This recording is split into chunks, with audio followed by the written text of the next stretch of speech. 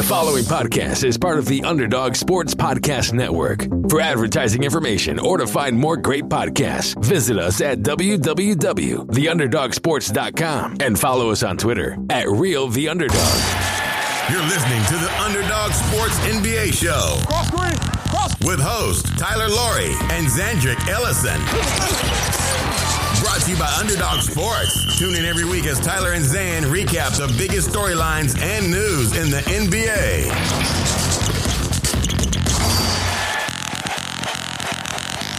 Welcome to episode 272 of the Underdog Sports NBA show. I am Tyler Laurie, and I'm joined as always by my co-host out in LA, where the sky is falling, Zandrick Ellison. Zan, how are you today? I'm doing well. We're in the thick of the NBA. We've always wondered what would happen to the NBA storylines post play-in tournament.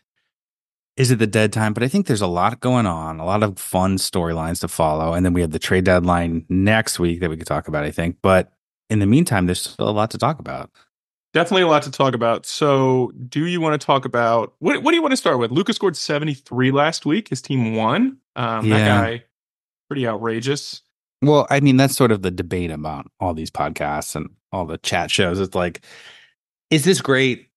Is it offense 70-point nights, or is the sky falling where this is not real basketball anymore? You know, it's funny. I saw a thing that was Adam Silver needs to get this under control because there had only been 4 70-point games. And then in the last 3 years, there's been 4 or 5. And obviously in the last 3 weeks, there's been 2.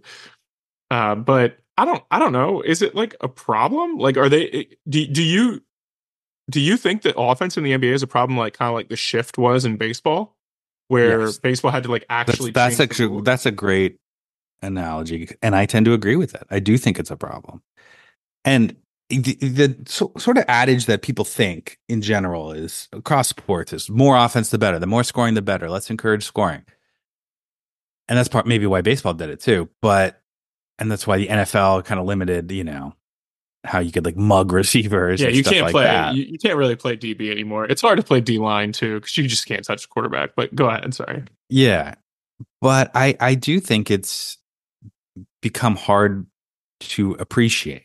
It's not hard to watch because you do admire the skill and everything.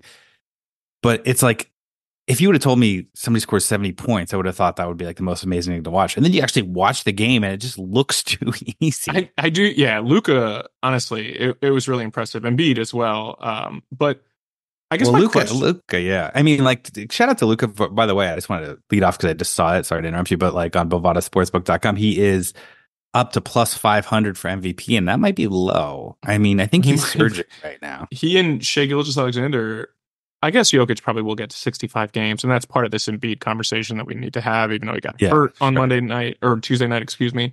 But Luka, he might just be the last guy standing. You never know, because he just doesn't get hurt, knock on wood. He's such a tank, and people noticed that when he was on Inside the NBA, where he's 3 inches taller than Charles Barkley. He's just a giant dude. He's a big dude. My question to you about the offensive thing is I do think the NBA has. I don't know how close they're operating to max efficiency on offense, right? But it's pretty obvious at this point. Basically, mid-range shots are gone unless you're Embiid or DeMar DeRozan or Kawhi, somebody like that who's really good at them. Now, I think teams are launching threes just at about a 40% rate, a little bit less. And that hasn't really gone up in the last couple of years because now everything's at the rim, everything's really spaced out. So my thing is for baseball, if we talk about the shift rule, that's easy. You just tell them you need 2 fielders on each side of the base, right? You can't have your third baseman in left field or whatever. But in basketball, what do you think you can tell somebody? Well, I think there's a major. You can't say hey, you can only shoot X number of threes a game. You can't say hey, you can only run X number of pick and rolls. That's not within the. It's clearly look, people will say, look, maximum efficiency. These players are the teams are being smart. The players are being skilled. Yeah. That's great. But I do feel like they've sort of solved the game. It feels like a kid playing Madden. And then he's on the medium level. It's all right, time to level up a little bit. If you keep going 16-0 every year, 17-0, it's not challenging enough. We need to change something here. And I think the biggest flaw in the game is the 3-pointer. I mean, it's just it's too valuable. And it's not 50% harder to hit a 3 than a 2. It's just not. Now it's like not, though. That's the thing. Like 2s are as valuable now because of the way that. Well, 2's at the rim. Right? Yeah, but that's all that teams really take. So my question to you is like, do you just. Well, the only real fix. You don't have defensive 3 seconds anymore. So like. No, I would go further. Honestly, like people act like these games like came down from like the tablet. It's like no, that's true. They're made up. They're made up games, and if there's a flaw in your game, you need to change it. And I think, honestly, like I think the game would be a lot better and more logical if this is harsh. Either because you're right, like 3s are too valuable, in my opinion. 3s are too valuable given the level of difficulty, and because there's so much space and the guys are so good, it opens up so much room inside for bigger guys to just score at will near the rim. So it's like, at the rim or 3s. That's all people are taking now. So would you get rid of 3s or would you add a 4-pointer? I think either like it's just going to be hard to like get your mind around for you, Tyler, especially. You're such a purist. Either the solution is either making 3s worth 2.5 points. Well, they're not going to do that because it's not. Well, it's odd. It's a little odd. But I'm saying like they're not going to make it 2.5. I think we're smart enough to do. I think we're smart enough to do it. Or making mid-range shots 2.5 points. I think that's the way to even out the game. I actually think you could make corner 3s worth 2 and stay and leave above the break. That's interesting. Worth 3. Because a corner 3 is obviously, not the easiest shot, but one of the more easiest jumpers. Like the way teams structure offense is to have guys in the corner or whatever. And just pushing guys up above the break would. Or just getting rid of the corner 3. Well, that's what I'm saying. Like just don't have the line extend down. Oh, yeah, or you're saying. Oh, yeah. And so it's worth 2. Yeah, exactly. You're right. Like you're not getting, you're getting rid of it in theory, but like. Right. If you're not above the break, it's worth 2, right? It's whatever. Yeah. I don't think they'll do it, to be honest with you. But it also obviously like it would totally change the way you have to play offense because you can't funnel people to there, right? And having a guy out there like, sure, shoot that shot, right? It's worth 2, like it's fine, but that shot's never going to be as valuable as a 2 is at the rim, obviously. So if you do that, it just forces teams to play differently. And that way you still have 3s and they're still valuable, but the way you play offense and the way you hunt 3s becomes slightly different, in my opinion. But I don't know. I mean, like I said, I don't. I think that's obviously yours is a more practical solution.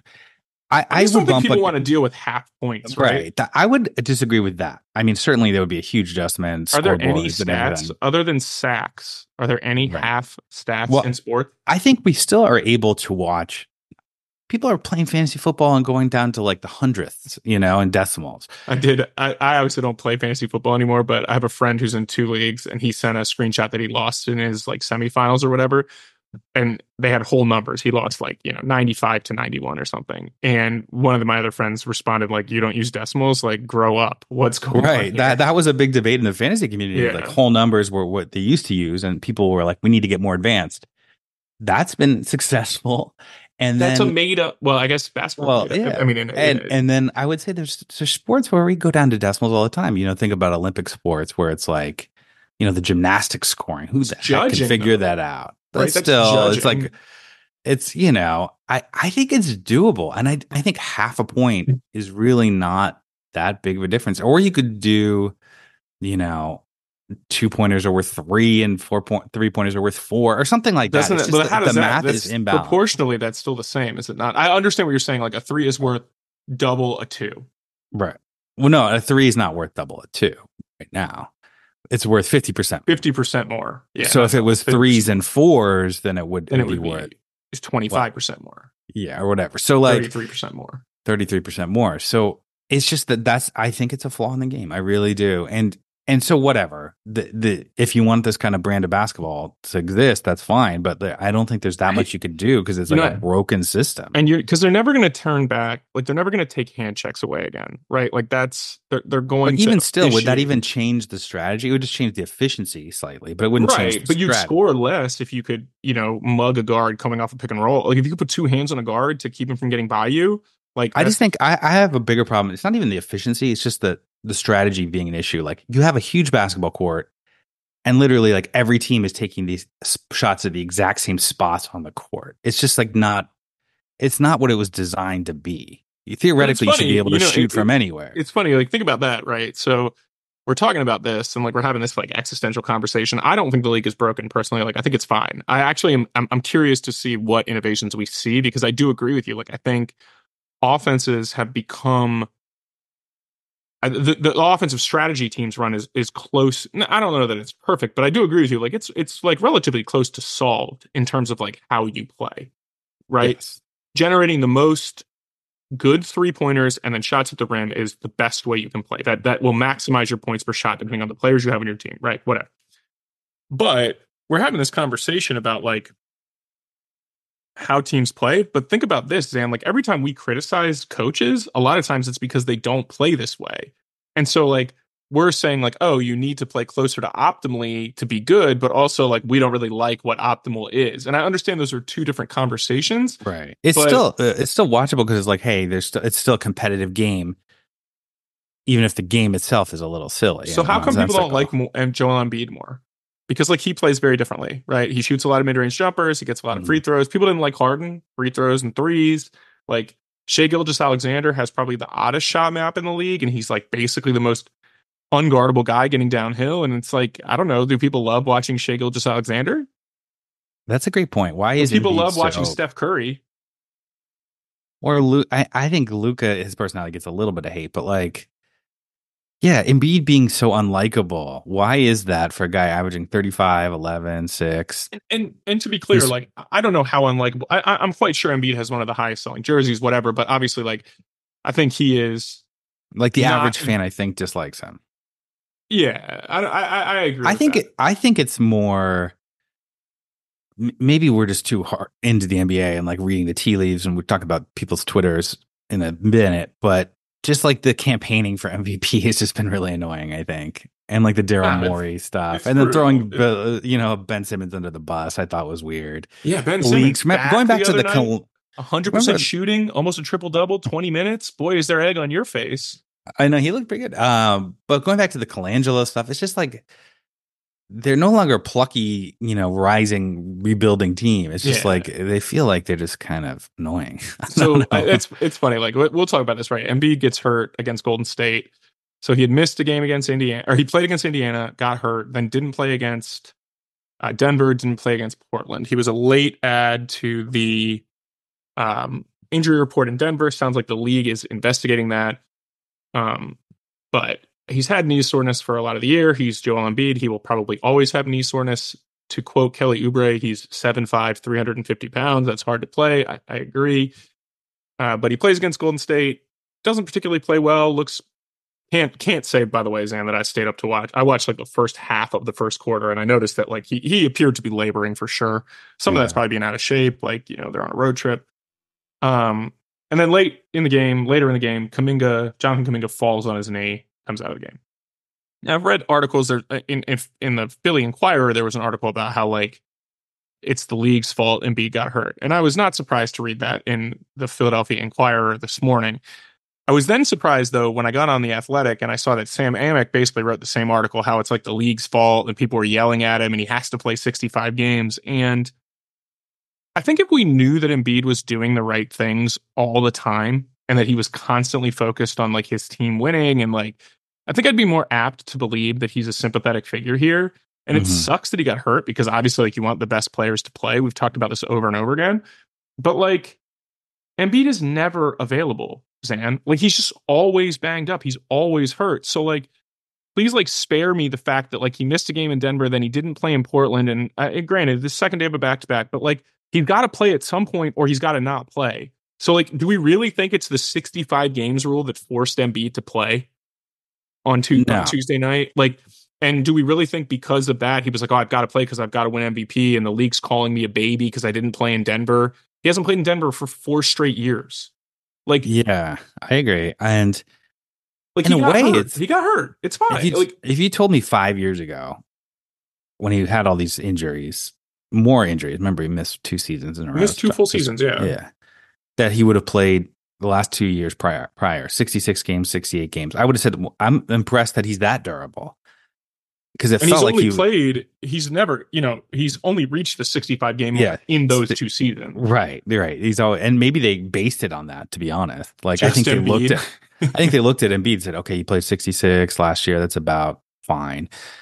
I hate the 65 game rule. I want a long rant about that when you have time. I don't really get it. Like, I get it, I guess, but like, it doesn't seem to be like protecting the league, and it is going to cost guys money. And this is kind of ridiculous. Wait, let me give my 2 rants against it. One is, how long do I need to mute my mic for? 1 minute. Coming up with this, maybe they did it based on Embiid or Jokic or whatever. Like 65, that's the cutoff line. Like, why do we need an artificial threshold? Are voters that stupid that they can't figure out playing 80 games is better than playing 60 games, and playing 70 games is better than playing 65 games? And do the calculations yourself on how much of a difference is there between 70 and 65, do you think? Whatever that percentage is, do the math, do your homework, voters, and think. It's not that hard to judge the difference. And I've always viewed it as a tiebreaker, certainly. The durability. If people are close. And I think awards voters do that in like basically every sport, right? I don't need the threshold. I don't need the 65 game threshold, because you're telling me there's a huge marked difference between 64 and 65. Like, there's not. And to treat it like a binary, like that's enough, that's not enough, is ridiculous. Like, if Embiid and Jokic had the same amount of stats, right? Yeah. And Jokic played 81 games and Embiid played 65, then I think it matters from a rate perspective. But if one plays 71 and one plays 65 and their stats are the same, I don't really think that matters. I think I would factor it in slightly. I'd factor it in whatever that percent difference is. I think it's important. But the other thing I think is actually not talked about enough is it incentivizes players like Embiid to suffer through and play 65 games, right? But then it also disincentivizes players to go from 65 to 75. Yeah, just get to 65. Just to 65 and then call it dead. Because it doesn't matter after that. It's all the same after that, which it's really not. And if you play an extra 10 games, that's a major difference. And I think I probably would say that it kind of like spits in the face of the league wanting like the playoffs to be a big deal too, because 65 makes sense, right? It's it doesn't make sense, but it's 17. You can miss 17 games. And that probably gives you an opportunity to miss most legs of a back-to-back or something. Like, it protects you against like some form of injury. But like, why didn't the league just say like, you can't win an award if you have 10 misses for rest or something? Like, why? I don't think there should be a limit. I think if some player comes in, Jesus shows up and scores 200 points a game for 50 games, then he's the MVP. That's fine. Whatever it is, just factor it in. Jesus Shuttlesworth or Jesus Christ? Jesus Shuttlesworth. Oh, okay. We'll say. Right. No, I originally meant the OG Jesus. Yeah, but maybe I agree with you. I don't think he would shoot that often. I think it's a dumb rule. I do think that he helps others. He's the big assist guy probably. He's probably close to crazy anti-vax John Stockton. I do think the rule will get changed because we're not really tracking. I don't know. Like, Tyrese Halliburton had a big comment about it, and he is obviously somebody that would play, but he's been hurt, and he's going to be pretty close, and he can't make All NBA, which is going to cost him. Or just like change that, where it's like you can still make All NBA, because saying somebody can't be third team All NBA because if they play 64 games, it's bad. It's funny. I remember, I certainly don't listen to Bill Simmons as much as I used to, just because I don't have much free time, but. He had Larry David on, by the way. I remember he had Kevin Durant on for that series of interviews, and Durant was saying, I can't remember if it was Steph Curry played 50 games or like DeMarcus Cousins played 50 games or something. It was a while ago, obviously, if I'm talking about DeMarcus Cousins. And they were like, oh, well, he can't make an All-NBA team. And Durant was like, that's the stupidest thing I've ever heard. Like, if somebody should make an All-NBA team or not. And normally I think Durant's takes are like, But that take I agree with, and I agree with your take. Like, if somebody plays 64 games, they shouldn't lose to somebody who's been worse than them because that person played 78 games for an MVP if the difference is enough, Well, it depends. I think that I would value the 78 played guy, but everyone should make their own calculations. I think voters are smart enough to do that. Vote how you want to vote. And it's weird. And again, I do think I think if voters want to do, hey, I'm an advanced stats guy, or I just like, whatever narrative, like whatever it is, like you want to do, like, vote that way. That's what the voters are for. Like that's a broad sample of voters. I get kind of mad about that with the Hall of Fame. Cause I do think there's this weird ballot shaming thing going on where I agree that there should be, you want voters to be informed, right? You don't want to just make crazy decisions. Like, don't vote for Mark Burley because he was your favorite player. But like, it's fine if you think Mark Burley was legitimately a Hall of Famer and you can support the case behind that. That's okay. Somebody may disagree. As long, but you're 100% right. As long as you're correct in what your arguments are, like that's fine. Like if you think like I value, whatever, like defense more than offense, like just stay consistent and say like, it's fine. And so I think, and again, it's hard. There's fine margins, whatever. But like, I'm a big Hall guy. Like if I had a ballot, I'd want to vote for 10 guys every year. I think like, we want to celebrate people who have, great careers. Wait, so when you say I'm a big Hall guy, you mean like I want as many people in the Hall of Fame as possible? I don't think it should be like, I think like everyone talks about like Hall of very good versus like I'd vote for a guy like I was talking to somebody about Bobby Abreu. I don't know if you remember him. And he's probably he's like literally just on the outside. But like I'd probably vote for him if I had a vote because I think like, he was a really good player for a long time. You can tell the story of baseball without him. But like, whereas like Andrew Jones is having a tough time getting in, like he'd be a no-brainer for me. He was the best defensive center fielder in baseball for 10 years. Like I'd put him in a second. His career was just over really soon. So he didn't get a ton of counting stats beyond what he needed. Right. But like, if you ask me, Mike Trout is clearly a better player than Andrew Jones. But at the end of the day, you might be able to tell the story of baseball. I hate that too. Like, I'm just anti everything today. The whole like, can you tell the story? No. I'm just saying, like, if you I know, but that's a comment. Get in, like Andrew Jones hitting multiple home runs as an 18-year-old against the Yankees was a great moment. But like, also, he was a really good player, and people knew who he was. And so it's like, all right, he's 3.5 WARs short. Should we not put him in? And that's why I said, like, I'm a bigger Hall guy. Like, I would always vote for 10 guys. Whereas a lot of people don't do that. They just, because you don't have to vote for 10, people just vote for 1 or 2. And I think that's kind of, I think you're well within your rights to do it. I just would vote for 10 personally. That's my own philosophy. And whatever.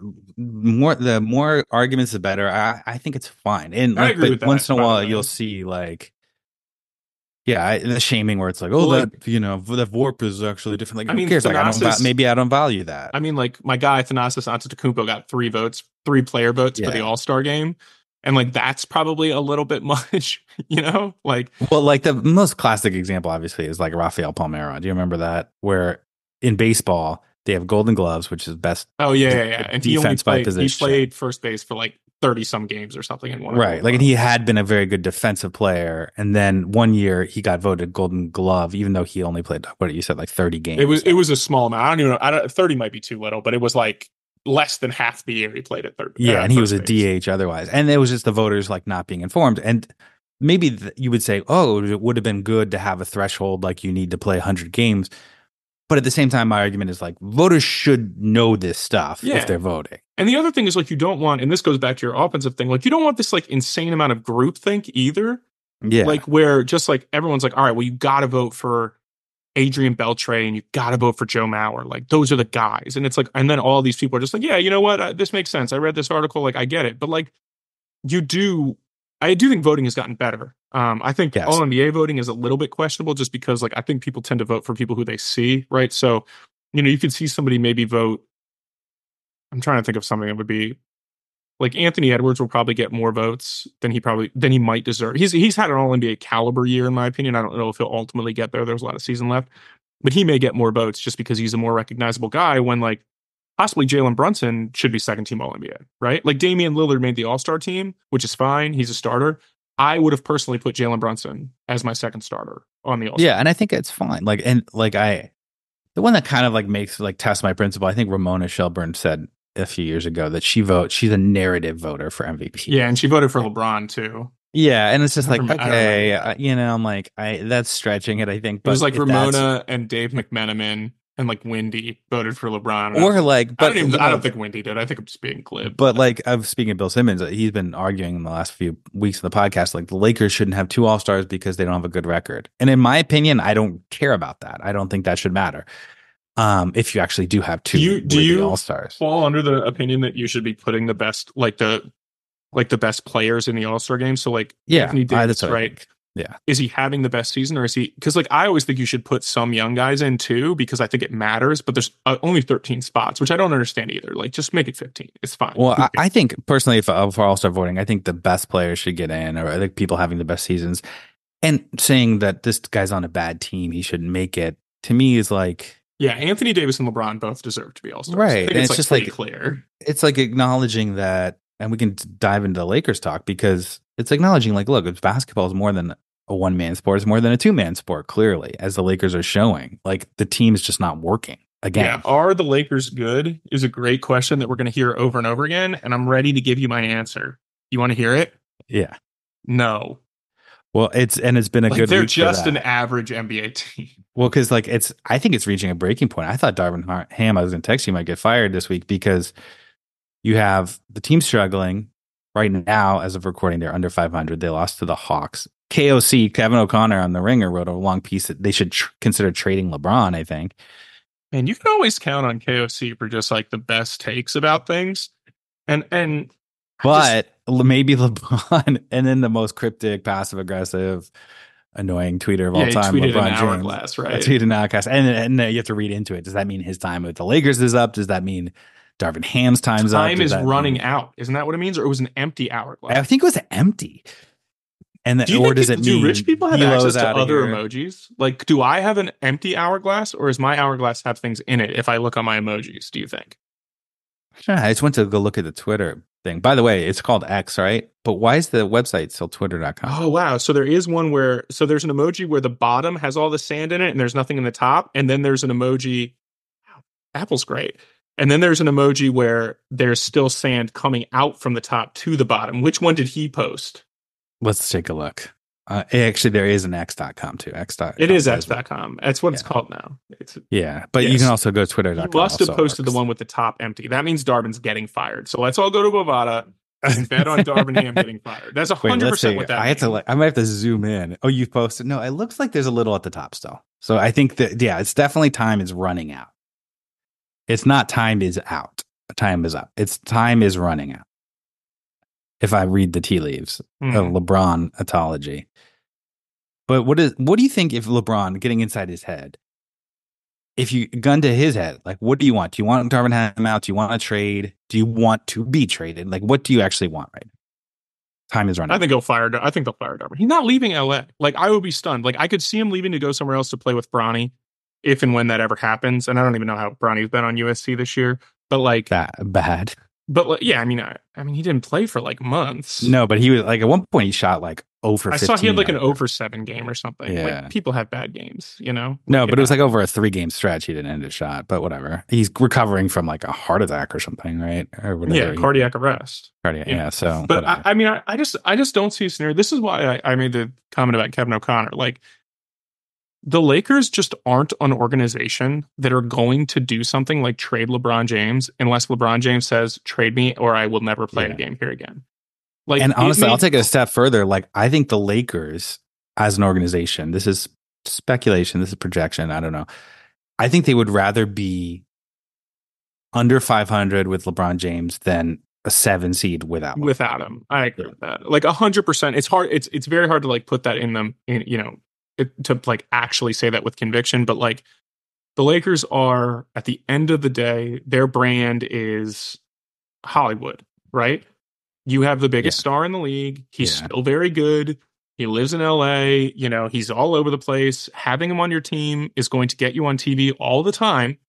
Even if you stink, it's just not happening. And also, I think that was their argument for having Kobe toward the later years. And they owed Kobe because he was a big part of the franchise. And I think LeBron has been a good Laker. They won the bubble title, but I also think like he's, I don't buy into like the, the Yankee way or whatever, the Patriot way, the Laker way. But I think LeBron has like exemplified what the Lakers want from their superstar. That he is as much of a, culture superstar as he is a basketball superstar, right? And so why would they trade that? Because there's really nobody in the league that like they're going to get to replace him that can do what he does, both on and off the court, right? Like, I don't know what KOC said like a package for LeBron would look like, but like, come on, Zan, there's no point. And there's no reason to build around Anthony Davis because he's squarely in his prime or a little past his prime. That's what I'm saying. So like, unless you're totally blowing it up and you're just trading for a bunch of picks and like you hope that you can hit on the next cultural phenomenon, let me ask you this. I'll just pick a player. Okay, Jason Tatum. If Jason Tatum plays for the Lakers, will he be the type of off the court star that LeBron is? No. Well, that's, I mean, LeBron's got so grandfathered into this. No, I know, but I'm saying there hasn't really he's been, like, even Victor Wembanyama, who's been much better, of late. He's European and he's young, and like the way that LeBron transcends the sport, there haven't been a ton of guys like that, right? It's been MJ, maybe Steph Kobe, Curry, Steph, LeBron, maybe Shaq at a certain point. Yeah, but Shaq, I think for sure. He was in a ton of commercials too. The Lakers, that's what they want. They have Magic Johnson, right? Yeah. There isn't really another guy. I guess like Anthony Edwards is kind of getting there, right? Like maybe, but he's also very young and he doesn't. Well, that's a really high bar though to like be that level of superstar. No, I know that, but I think that matters to the Lakers, right? They've had one of those players for all but 1 year of the last, I don't even know, since the early 90s. And I think that matters quite a bit. And literally, like, I think you can nitpick LeBron's season, even though he's 39, and you can wonder about it. Apparently, his trainer was training Tristan Thompson, who was suspended for PDs. Let's not suspect LeBron and his giant chin, jawline of anything. Did you see Jeff Teague's podcast? Again, probably the best podcast there. It's so funny. But they were saying for Tristan Thompson, Jeff Teague was like, "What are you doing, man? Like, you're scoring like 4 points a game. Like, you're taking steroids to sit on the bench. Like, it's over. Like, why are you Don't you think it's a little suspicious, though, that I think they have the same trainer. They're friends. LeBron has grown out his beard to hide his giant jawline, Barry Bonds jawline. He's playing really well at age 39. Whatever. It's fine. I guess we're just going to accept that as a possibility. I don't know. I mean, that was like Bill Simmons' favorite take for a long time. A lot of Bill Simmons mentions today, but his favorite take for a long time was that Tiger was on steroids. And like, I think I would bet if there was a Bovada bet on that. I mean, I think it's almost guaranteed, but whatever. We've never seen LeBron play badly, though. That's the problem. Like, there are players who just like beat aging curves every now and again. It just happens. No, there's no basketball player that's this good at age 39. What about?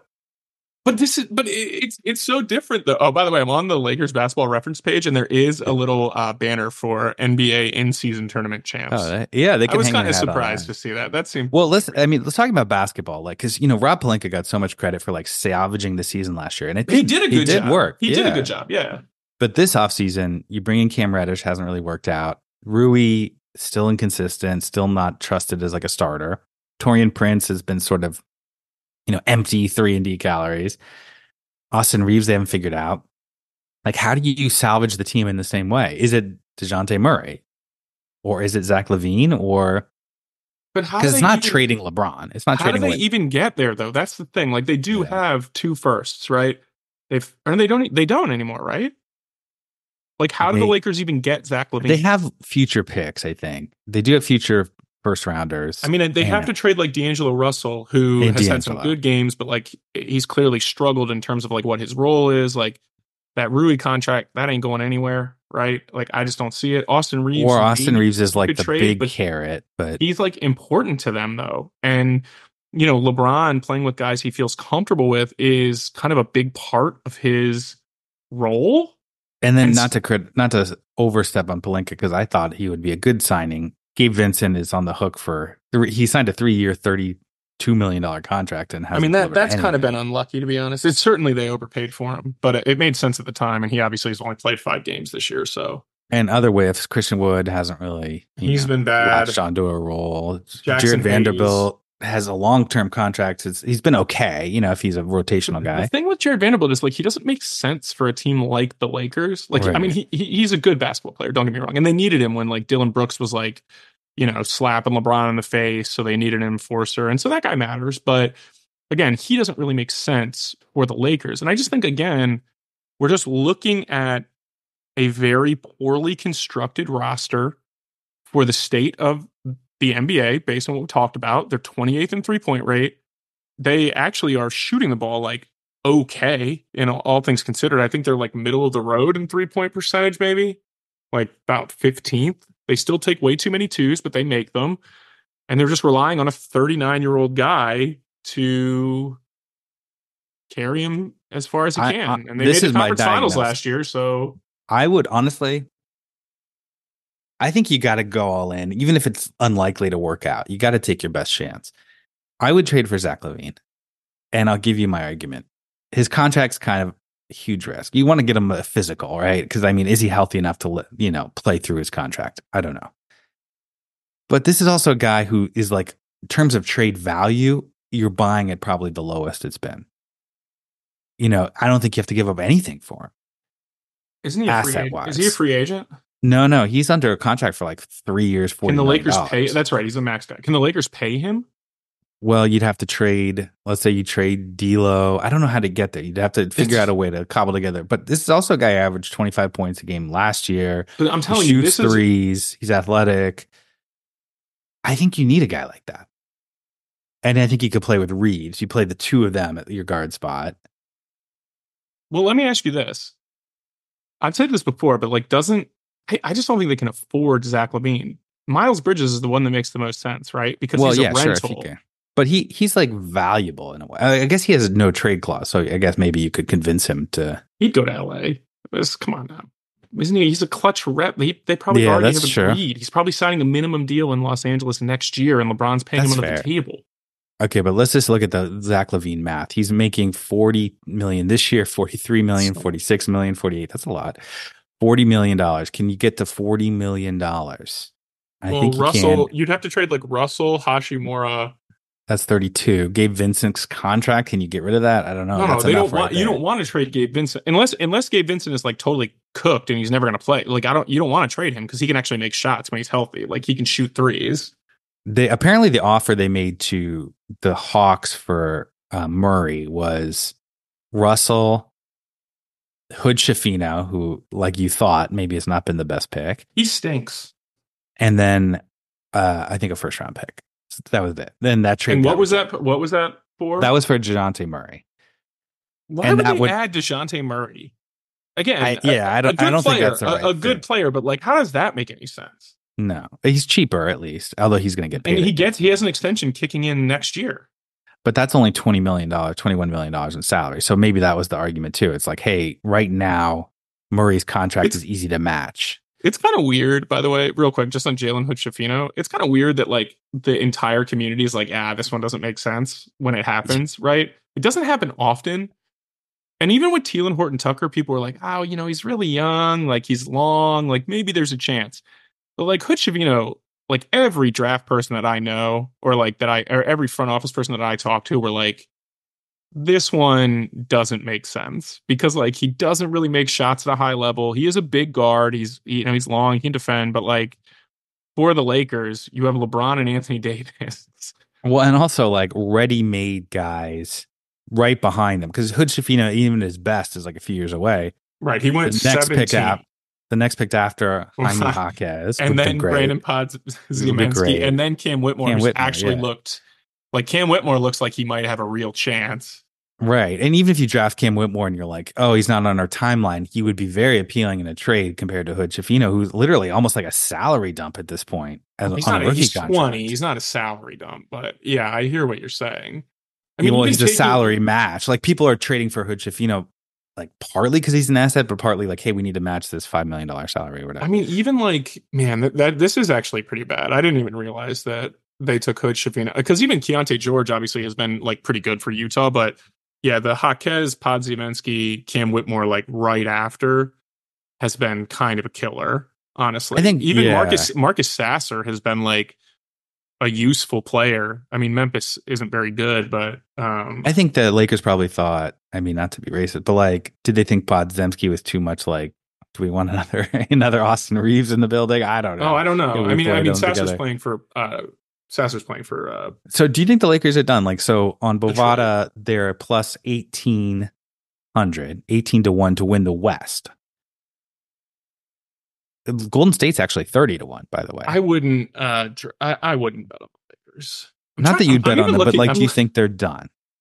Do I think they're done? No, they have LeBron and they have Anthony Davis. And at some point, like, that matters. But I don't like, give me an example here. All right, let's look at the standings for a second. Okay, so the Lakers are currently, I believe, at 24 and 25. They're ninth place, tied with Utah, so they're in the play-in range right now. Okay, so they're in ninth, right? Yeah. Utah and them are 24 and 25. They actually just lost to Houston. They gave up 150 points or something, 135, and they gave up 138 to Atlanta the next day.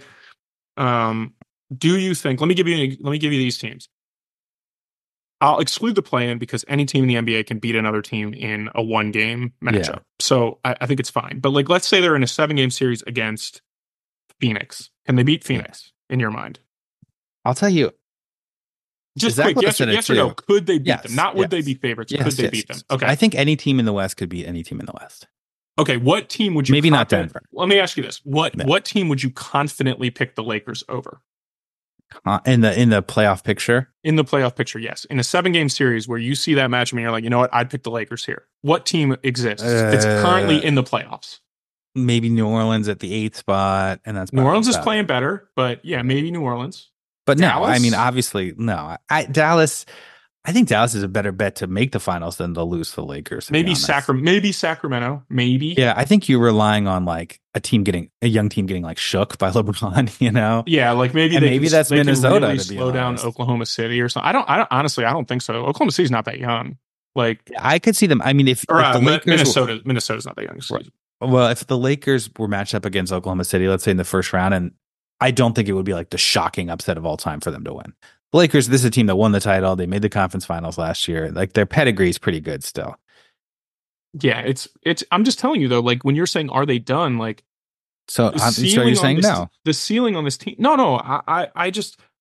They made the conference finals last year and they got blown out by Denver. Right? Denver is essentially the same team. The Lakers are. We thought they were done last year, right? What was their record last year when they were traded Russ?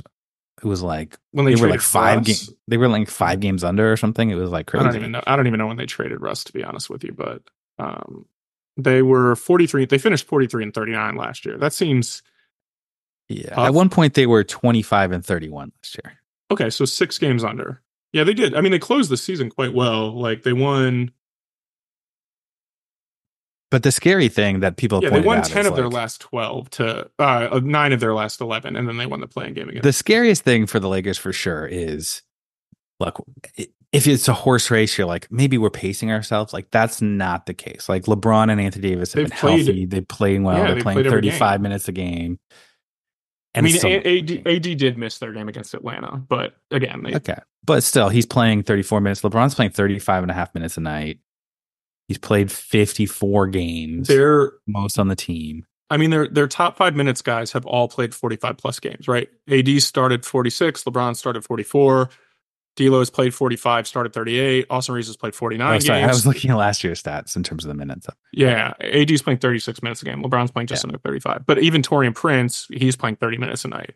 So Cam Reddish. So what's your solution? My solution is they need to do something. I would trade for Levine. Because I think you don't even have to go up a pick. They cannot stand pat. I agree with this. They cannot stand pat. They are not in that position.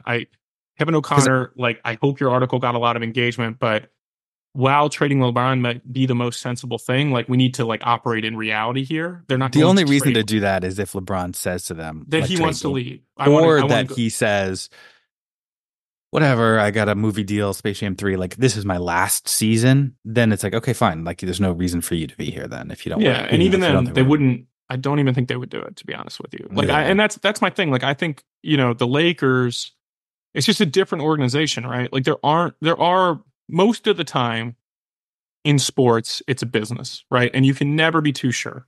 You just never be too sure. This one, though, LeBron is just different. He just doesn't. He has made his own decisions for his entire career, basically. And very few players have that level of certainty. And even Portland would have kept Dame, but he wanted to leave. Well, here's a question for you. This, make an over-under on this. LeBron is 39. He's in his, he's made the All-Star team 20 times. He's still averaging 25, 7 and 7, shooting 39% from 3. Just off the top of your head, how many more seasons do you think he's going to play? And is he one of those guys who wants to be a role player towards the end of his career, or is he going to kind of retire close to top? Honestly, as you recall, since we've been friends quite a long time, since we've done this podcast now for 5 years or whatever, I think one of my first takes that you said was crazy was I just kept talking about how Tom Brady was cooked. Tom Brady's done. He can't throw the ball. He's got a noodle arm, whatever. He goes to Tampa Bay, wins a Super Bowl, throws for 5,000 yards, whatever. So I was wrong about that one. Quarterback's a little bit different, but eventually it gets you. He looked bad. He looked worse his last year. We've seen Roethlisberger, Peyton Manning, their arms just go. we haven't seen a meaningful drop off in LeBron's play. Right. Like we've seen, he's different, right? He's not like the unbelievable, like inevitable force where you just can't stop him from getting downhill. But there are moments in games where like he's on a fast break and you know that you're not getting there. Like I think the bigger decline in LeBron's play is the league around him getting better. Yeah. I mean, and he's a little bit less athletic. He's still an unbelievable athlete. Like it's still wild how athletic he is at 39. Like, I mean, I am a shell of gut instinct. So how many more years after the season does he play? I don't know. What is he? Will he turn 40? I think he's going to turn 40 if he's not already. He's turning 40. Oh no, he's just barely 39. Which is barely 39. So last December 30th, almost on the year. So he'd be 40 to start. He'd be 40 midway through next year. Yes. All right. Give me.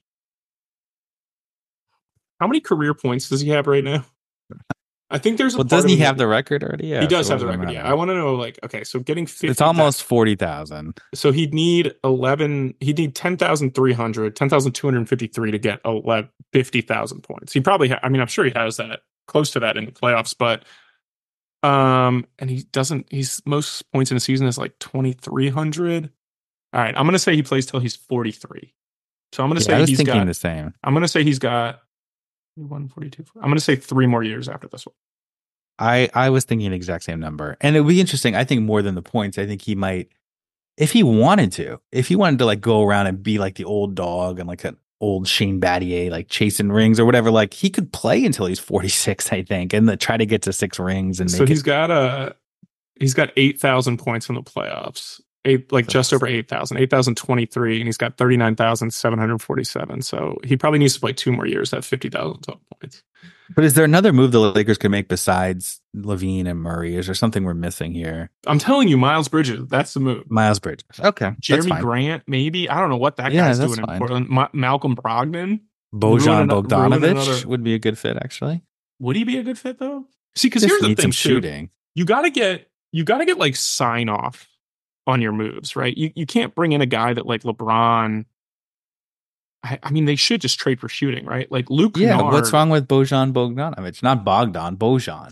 I like both. I'm a big fan of both Bogdanoviches. Honestly, I'm a Bogdanovic guy. But if you had him at the small forward spot instead of Taurean Prince, or Cam Reddish, like a legitimate shooter,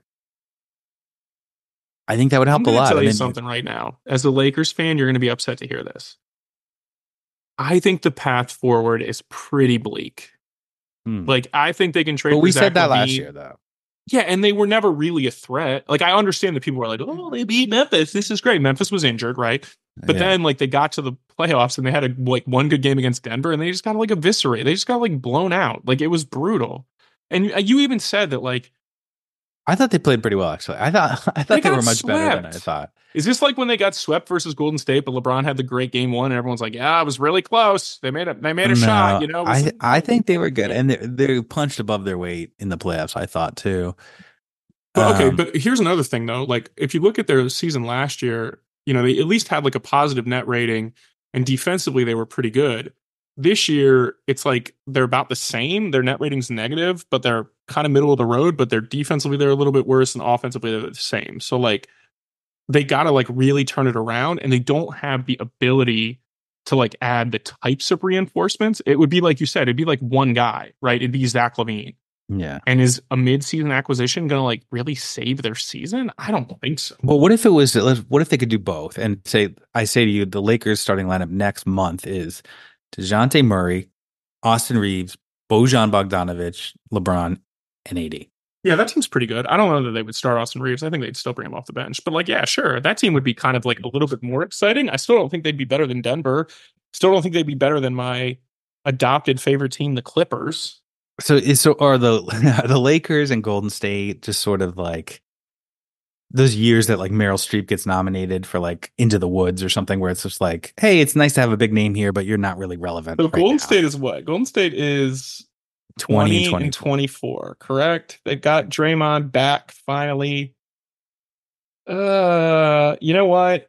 I have no idea what to make of the Golden State Warriors. I think Golden State is more likely to be able to turn it on. Yeah, I agree with that. But that's only as currently constructed. That's only because they can play offense and they get Chris Paul back. So, like, They actually is Phoenix in that same boat where it's just no. like, I think Phoenix is a legitimate contender. just looking at their roster, Kevin Durant, and then literally their next leading scorers are all shooting guards: Devin Booker, Grayson Allen, Bradley Beal, Eric Gordon. The does that work?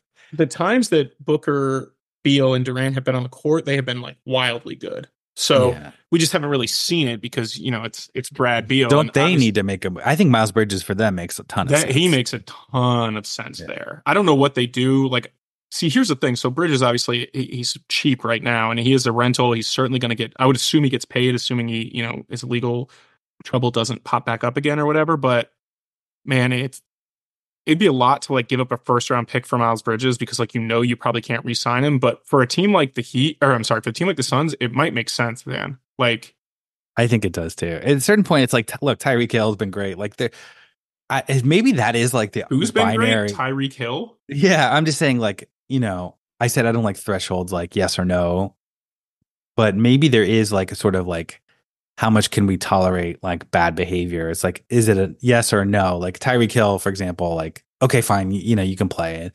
Or like Jeffrey Simmons in the NFL, I think he punched some girl in college. Yeah, before when he was in college. And then Joe he slides a little bit in the draft, and they turn out to be bargains. And so like you're shooting yourself in the foot. Jeffrey Simmons was a first round pick though, right? Yeah, but he went a little later. Yeah, he later, was like in the 20s or something. Yeah. But same with Miles Bridges. It's like, hey, you could be pious and not sign Miles Bridges, but if he's averaging 20 points a game for $7 million a year. I'm not really, like I said, I'm not really saying don't trade for Miles Bridges. I just think that like it does matter, like if you're going to get paid or not. I think, like, if you get in trouble again, like you're not going to get paid. But if do you know, like, this is going to sound ridiculous, but you've been around the league, coaches, like, is Miles Bridges like a bad guy, or was it like just sort of like he has a problem, in this one specific area? I'm not comfortable. Like, I don't think I'm comfortable like saying that I know for a fact. I know his intel was good, like that he was a good kid. People liked him. But again, like the sort of the difference between social character and basketball character, I guess. Yeah, I don't know. I mean, like I said, I never before, he got to the NBA, but same with John Moran. Like, you never really heard a lot of that stuff, and then all of a sudden it happened. So it's like, all right. Like, do you agree that there's a difference? Like, let's say, I don't know, DeAndre Ayton. Like, it seems like maybe he's a fine guy, but for whatever reason, like basketball, like he's not the locker room leader. Yeah, it's not his favorite thing. He doesn't love it. Like, it's fine, Yeah. Whereas like Jokic isn't really a locker room leader. He's more of like a lead by example guy, but like you can rely on him to do what he's supposed to do. But as a coach, would you rather have not those two specific examples, but like a bad guy legally who's really good in a locker room and works really hard at basketball, or like the choir boy who kind of shows up late and doesn't really try that hard?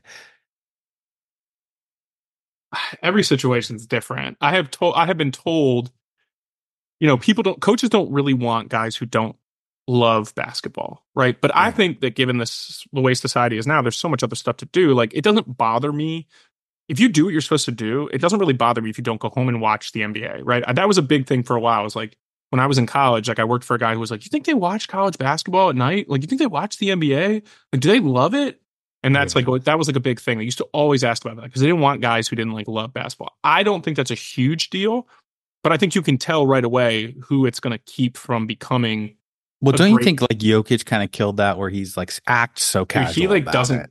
Yeah, basketball's his job. It's the greatest thing I've ever seen. Like, honestly, he's like the first guy I've ever really been like, man, like, we have like a work party, right? A holiday party. And it's like, we have to go to this. Like, you got to show your face. You want to be there for 2.5 hours. And you'd think in like the NBA, you'd be like, yeah, I get to go party with my teammates. But like, Jokic was just like, no, it's a job, man. Like, this is what I do. And I was like, God, I totally respect that. Because we build these guys up that it's like, they love what they do every day, and they're playing a game for a living, and they make tons of money. But like, I just really respect that like I agree with you. I think Jokic has kind of proved that like, as long as you're really good at what you do, you don't have to like totally love it. I think it might be different in football in the sense that, like, not to use it. Well, you could be injured at any moment. So like, right. It's more like being in the foxhole. I know people don't like war analogies, but like, you kind of need to be locked in, but think about, okay, so let's use a Patrick Mahomes example, right? Yeah. He probably doesn't get the credit he deserves for his preparation because he's just like this goofy dude who like likes drinking beers.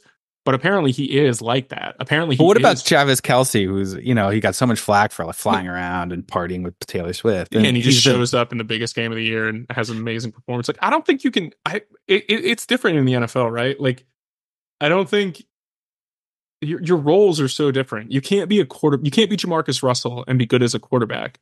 But like, you can be Randy Moss and be a great receiver, right? Yeah. Like, they said that about Gronkowski, like, or somebody like that. It was just like, it's just natural. They have a feel for it, whatever. he shows up and he loves it and he knows what to do on the field and it's fine. But I do remember, do you remember, you probably don't know this name, but Tyler Sagan, he played hockey in Boston. He played for the Bruins. Name, yeah. And he was like a big time partier. And it was right around the time the Patriots had just gotten Gronk, like late 2000s, early 2010s.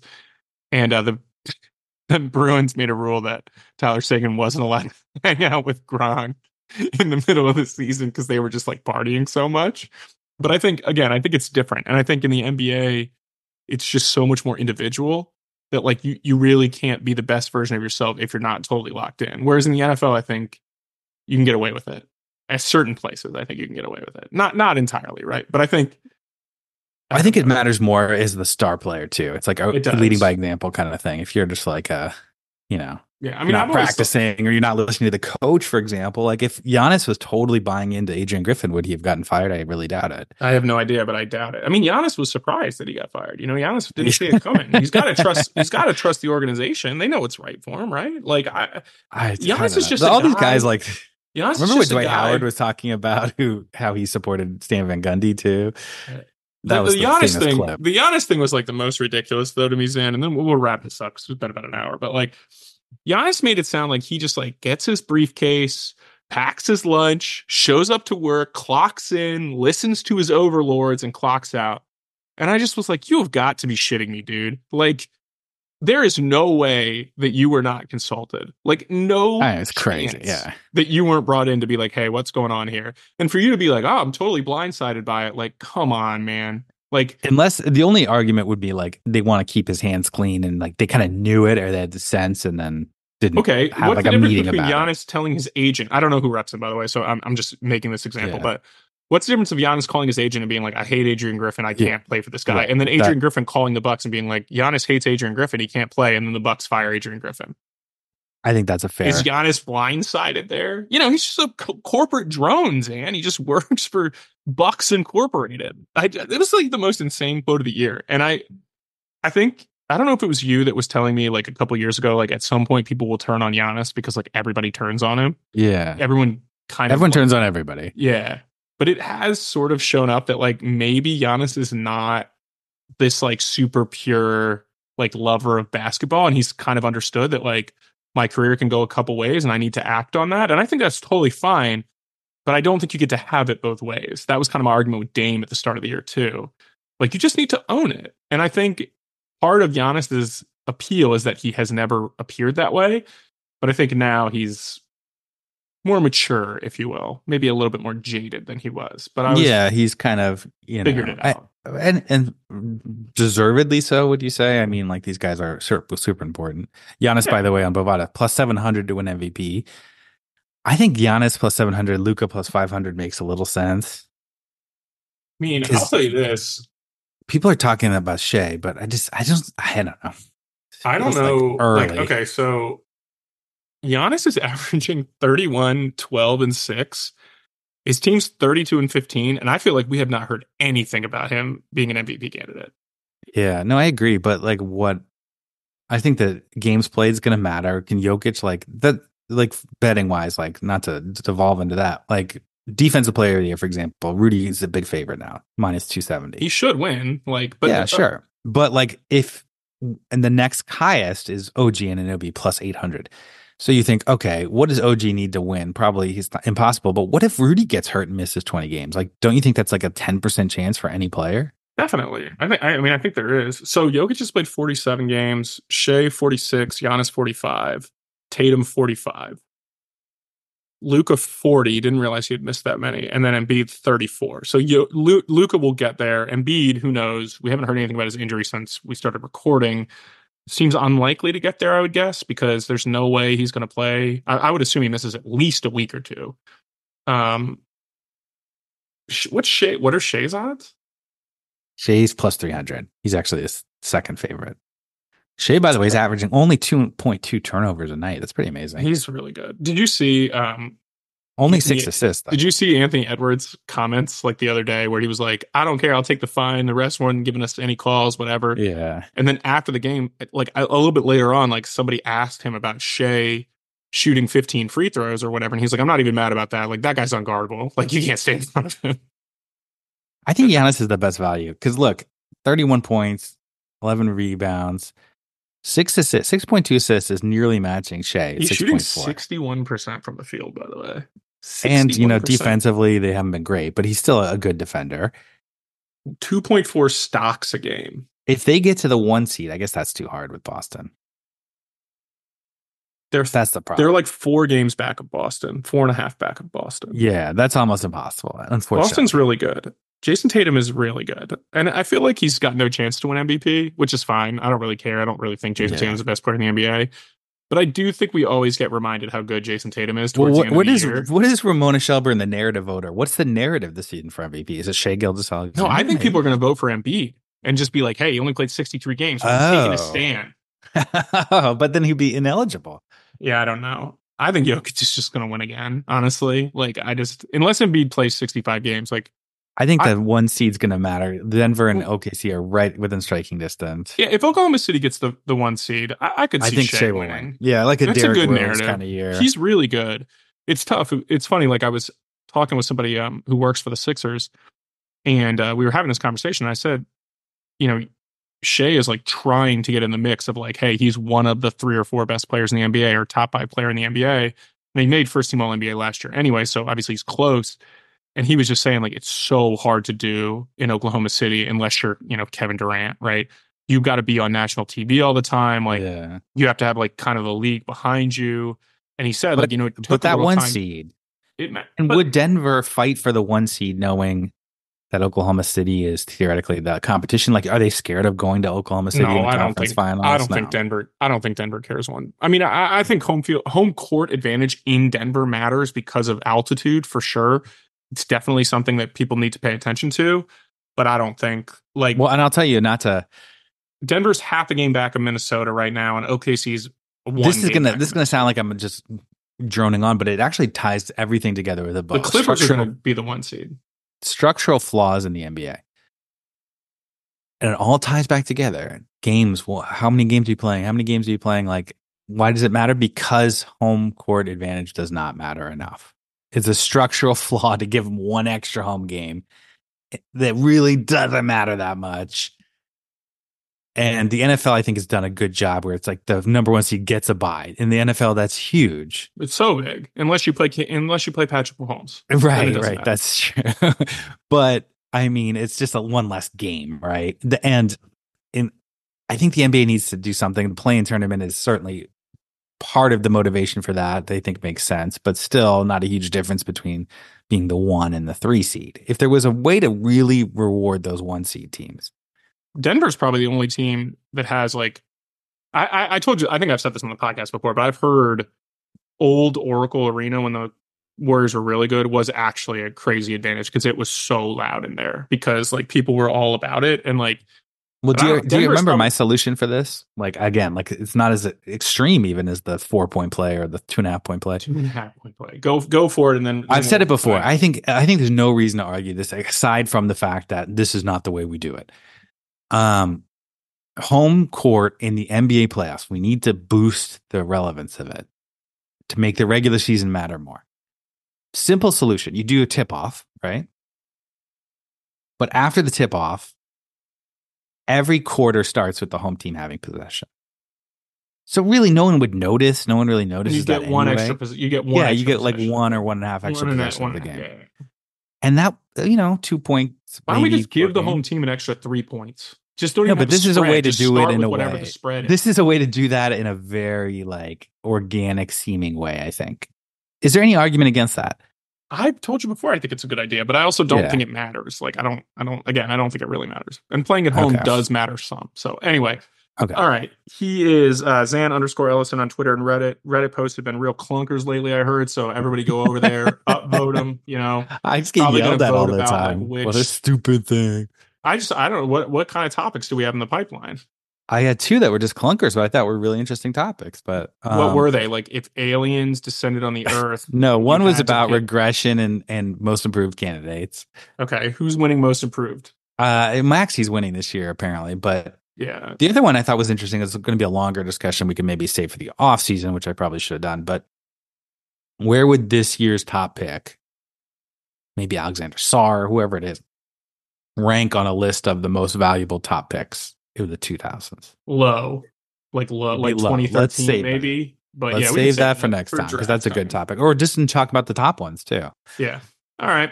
And as always, you can email the show, zandrickellison@gmail.com. We'll be back next week. And as always, Zan, it's a pleasure. Underdog Sports NBA show with your host, Tyler Laurie and Zandrick Ellison. Tune in next week for more NBA storylines and news.